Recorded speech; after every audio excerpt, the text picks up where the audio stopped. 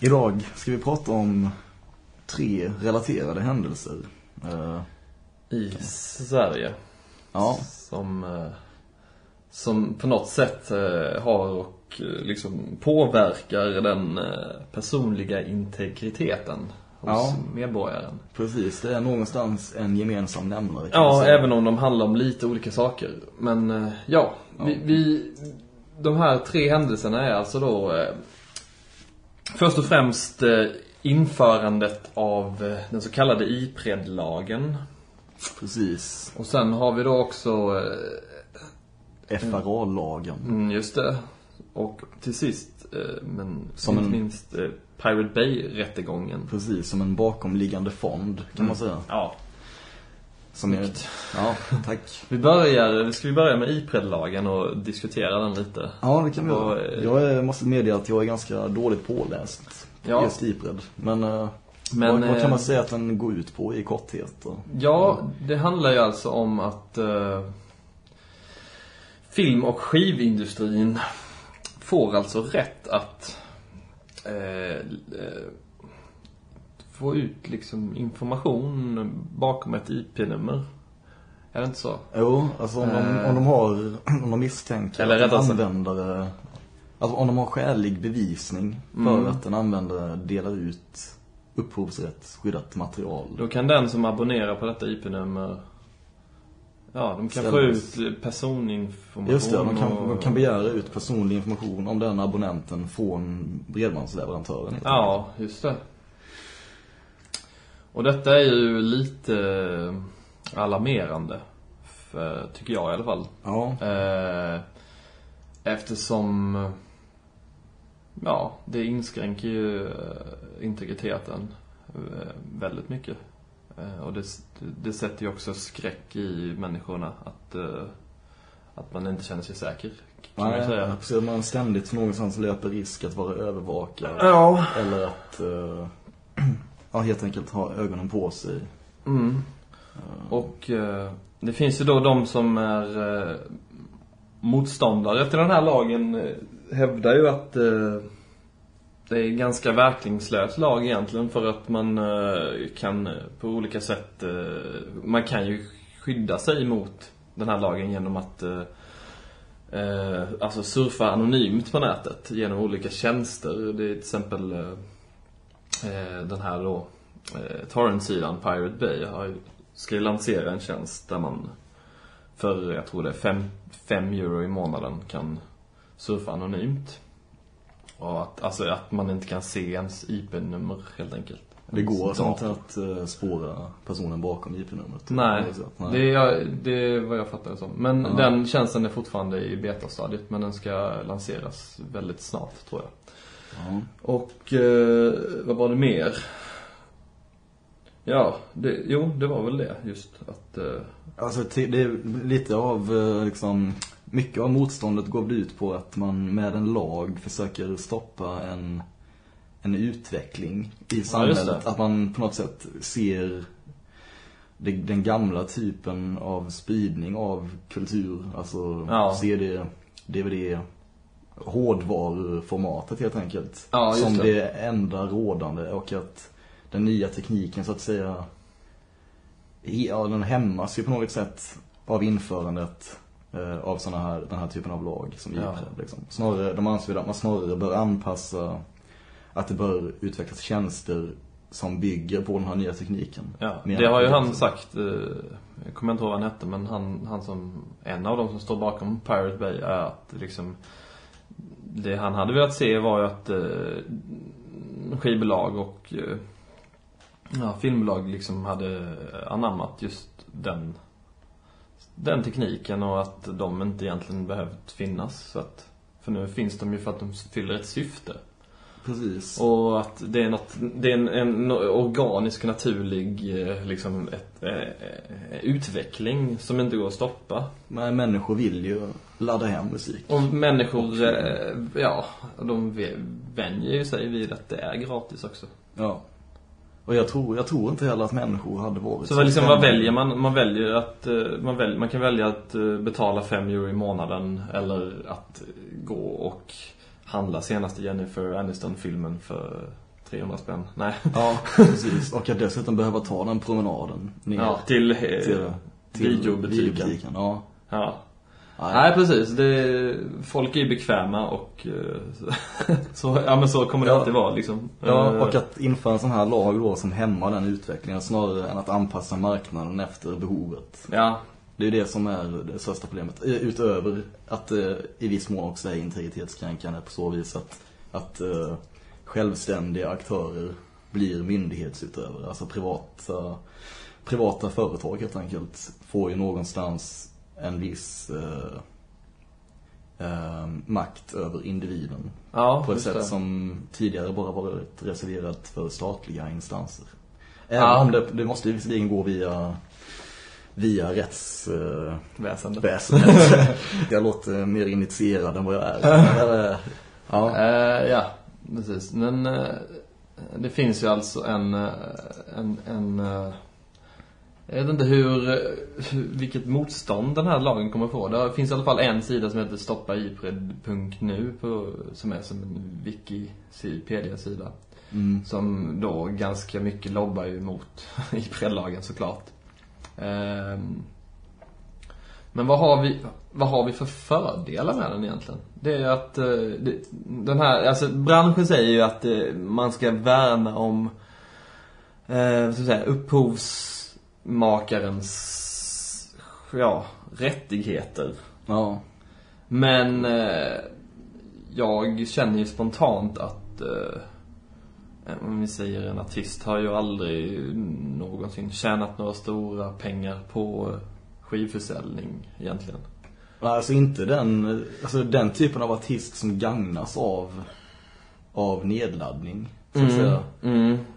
Jag är nog inte så intresserad av en iPred. Nej, och framförallt de artister som liksom, jag vet inte, på något sätt kan man se en uppdelning tycker jag mellan typ av artist som ansluter sig antingen till försidan eller motsidan. Ja. Nu ska vi inte lägga någon subjektiv värdering i vad som är bra och dålig artist. Det finns ju rätt objektivt bra musik. Okej, jag tar det. Det är en annan diskussion helt enkelt. Men i alla fall, om vi pratar iPred-lagen så kan vi ju också göra en koppling till den andra händelsen som vi ska prata om idag. Det är då alltså Pirate Bay-rättegången. Ja. Och det är en rättegång som inleddes den 16 februari 2009 i Stockholms tingsrätt. Och den föregicks av en husrannsakan mot Stockholmsbaserade webbhotellet PRQ. Som då, som jag förstår det, server som hostar Pirate Bay helt enkelt. Precis. Som är då en BitTorrent tracker som det kallas. Alltså en vad är en torrentsida egentligen? Det är det som är problemet också på ett sätt. Att man kan ju på den här sidan söka efter material som man vill ladda hem och då få helt enkelt en länk till en torrentfil. Ja, alltså det finns ju då ett program man använder för att ladda ner saker via en torrentsida, och det här programmet hänvisar är nog rätt. Kopplar upp sig mot torrent. Det är den tekniska det är det som också har varit det är väl det som är just kärnan i det här. Vad själva anstiftandet till brott ligger. För att det de har anklagats för är att det är medhjälp till upphovsrättsbrott då. Pirate Bay, den här torrentsidan. Och de hävdar mer att de bara de har bara verktyget helt enkelt. Att de är som en sökmotor egentligen. De är som Google fast. Precis. Google har ju också liksom länkar till torrent. Upphovsrätts. Ja, det också. På ett sätt. Men till all slags upphovsrättsskyddat material har de ju länkar till. Lite som MP3-filer som... Ja, det finns någon liknelse de gjorde i rättegången tror jag, med att det skulle vara som om biltillverkare skulle hållas ansvariga för brott som begås med bilen. Alltså om en bil används som transportmedel från ett rån till exempel. Att det skulle vara medhjälp. Alltså bilföretag på så sätt för hjälp till rånarna. Ja, för att de har försett dem med bilen att utföra brottet. Lite grann så är väl deras argument, tror jag. Ja. Och dessutom att de inte tillhandahåller det själva upphovsrättsskyddade materialet. Utan helt enkelt bara förser folket med verktyget för att nå till. Det börjar sägas också mycket lagligt material. Liksom.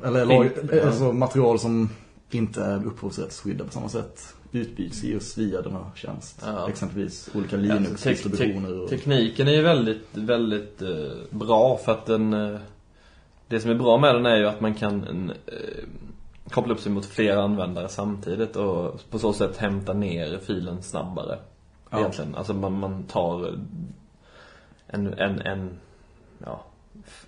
själva datan kan man liksom splitta upp och ta från olika håll samtidigt, så att man behöver inte bara en server man kopplar upp sig mot egentligen, utan det är flera. Men ja, jag vet inte vad som händer med den här. Det är fortfarande inte, domen har inte, den har inte avkunnats än. Nej. Precis. Men det skulle vara vilken dag som helst egentligen, eller om det är in i maj, tror jag det. Ja. Som den förkunnas. Och ja, det kommer ju vara oerhört. Vad tror du? Vad tror du? Jag tror absolut inte att de kommer fällas. Nej, jag tror inte. Åtminstone är det den känslan man får när man läser om det hela. Jag tycker det är väldigt märkligt att just Pirate Bay, alltså att de anklagas, för att jag menar, det finns ju hundratusentals torrentsidor på nätet. Jag menar, okej, det är väldigt mycket, alltså så här att det är kopplat till ett visst land, och att liksom svenska tingsrätten kan ju ge sig på Pirate Bay för att de är svenska, men jag menar, att de är precis baserade i Sverige. Fast de kanske inte är det längre, i och med att de flyttade väl till Holland eller något. Ja, det gjorde de. Jag vet inte. Ja, det är många turer där. Men hur är det här då relaterat till integritetskränkande och individens frihet? Ja. Måste vi också fråga oss. Friheten att inte kunna ladda ner ett torrent längre om Pirate Bay stängs. Nej. Ja, precis. Nej, men det är en känsla bara att det finns en det är relaterat till IPRED. Alltså det är ju fildelning. Alltså det handlar ju om fildelning i alla fall. Och det är huruvida man ska inskränka den fildelningskulturen. Och det gör man ju om Pirate Bay stängs ner och dör. Ja. Sen om det är bra eller dåligt kan man ju ifrågasätta här, och säga. Det som helst. Vi kan ju gå vidare till den tredje händelsen då, som FRA. Ja, FRA-lagen, det är alltså en annan lag här då som infördes. När infördes den egentligen? Den trädde i kraft den 1 januari 2009.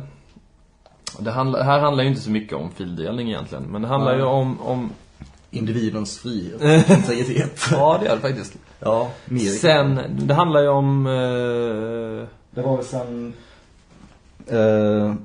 liksom terrorismen blev så påtaglig efter 11 september, kan man säga. Ja. Och hela den kultur som uppstod kring, kan man inte säga att det är en svensk Patriot? Ja, nästan. Kanske, fast inte lika hård. Nej. Det här handlar ju mer om information, alltså kabelburen trafik som går över Sveriges gränser egentligen. Alltså lagändringen innebär i korthet att en myndighet, regeringen bestämmer, alltså då FRA står för Försvarets radioanstalt. Det är den här myndigheten då som ges rätt att bedriva signalspaning på kabelburen trafik som passerar Sveriges gränser. Och det innefattar ju då alltså telefon och bredband, alltså internettrafiken helt enkelt. Och det här, alltså regeringen hävdar ju att det egentligen handlar ju bara om att man vill på något sätt bevaka Sveriges säkerhet. Ja. Eller bevara. Eller precis. Helt enkelt få ett bättre verktyg att komma åt verksamhet som suspekta verksamheter. Exakt.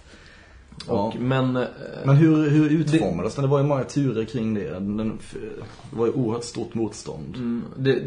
Anledningen till att motståndet fanns, det kan man ju säga, det handlar ju verkligen mycket om integriteten. För att stora delar av de svenska medborgarna kände ju att de skulle bli övervakade. Men det kanske inte... Alltså jag vet ju inte, det är väldigt mycket som försiggår i det dunkla. Men, så att man kanske är övervakad just nu när vi sitter och pratar här. Men, sannolikt skulle jag säga. Sannolikt. Ja, men det la ju sig väldigt snabbt för att i och med att regeringen hävdade att så var inte fallet alls. Att ja, det skedde väl en förändring också. Och sen då ja, precis. Som var lite mjukare på något sätt. Att det handlade om, ja precis. Vilket... Alltså den här lagen innefattar ju så många olika segment som man säger så att det väl... Ja, det är oerhört svårt också för en vanlig medborgare som mig till exempel att förstå vad det i praktiken kommer innebära. Ja. Liksom, jag vet mer eller mindre bara att det kommer ge större möjlighet att övervaka suspekta individer på något sätt. Ja, vad man nu... Suspekt. Ja, precis. Och, det handlar väl mycket om utlandet alltså. Ja. Det känns lite läskigt på ett sätt att även om inte jag blir övervakad så det känns ändå läskigt att vad håller de där ryssarna på med liksom? Eller så. Ja, det är lite så. Det var väl något med Ryssland där för mig att ja, det var det kanske. Ja. Så att men återigen, det är svårt för att sätta sig in i i det rent för folket att veta vad det innebär. Och också att på ett bra sätt kunna angripa det hela. Ja. När man inte... Men ja, i alla fall. Nu hade jag en väldigt bra tanke som jag tappade. Ja. Det gör inget för att den finns antagligen lagad någonstans. Jag ringer FRA och frågar. Vad tänkte jag nyss? Ja, precis. Ja. Nej, hur som helst, det jag skulle säga var att alla de här 3 händelserna då, Pirate Bay-rättegången, införandet av FRA-lagen och IPRED-lagen har ju i alla fall föregåtts av väldigt stora protester. Och det är lite där jag känner att demokratin håller på att naggas i kanten på något sätt. För att det känns som att oavsett hur många som än säger att nej, det här är inte bra och det här vill vi inte ha, så inför regeringen det ändå liksom. Ja. Alltså det där jag känner att den kanske inte integriteten, men på något sätt att ja, jag förstår vad du menar. Friheten helt enkelt. Och att de kan göra vad som helst egentligen. Ja, alltså man ser faran i hur snabbt saker och ting kan förändras. Och hur det ena kan leda till det andra. Ja. Och innan man vet ordet av så har det gått för långt. Och så långt att det inte längre går att påverka. Nej. Det låter det som att man är en liksom konspiratorisk lagd. Nej, precis. Men det är bara det var intressant att tänka sig. Det är en känsla man har på något sätt. Jag menar, det här i Sverige så har vi ju ofta på något sätt haft en tilltro till staten att de vet bäst. Oftast genom historien har det ju varit så. Ja. Men det känns lite som att nu håller det på att luckras upp lite. Att de har regering och staten har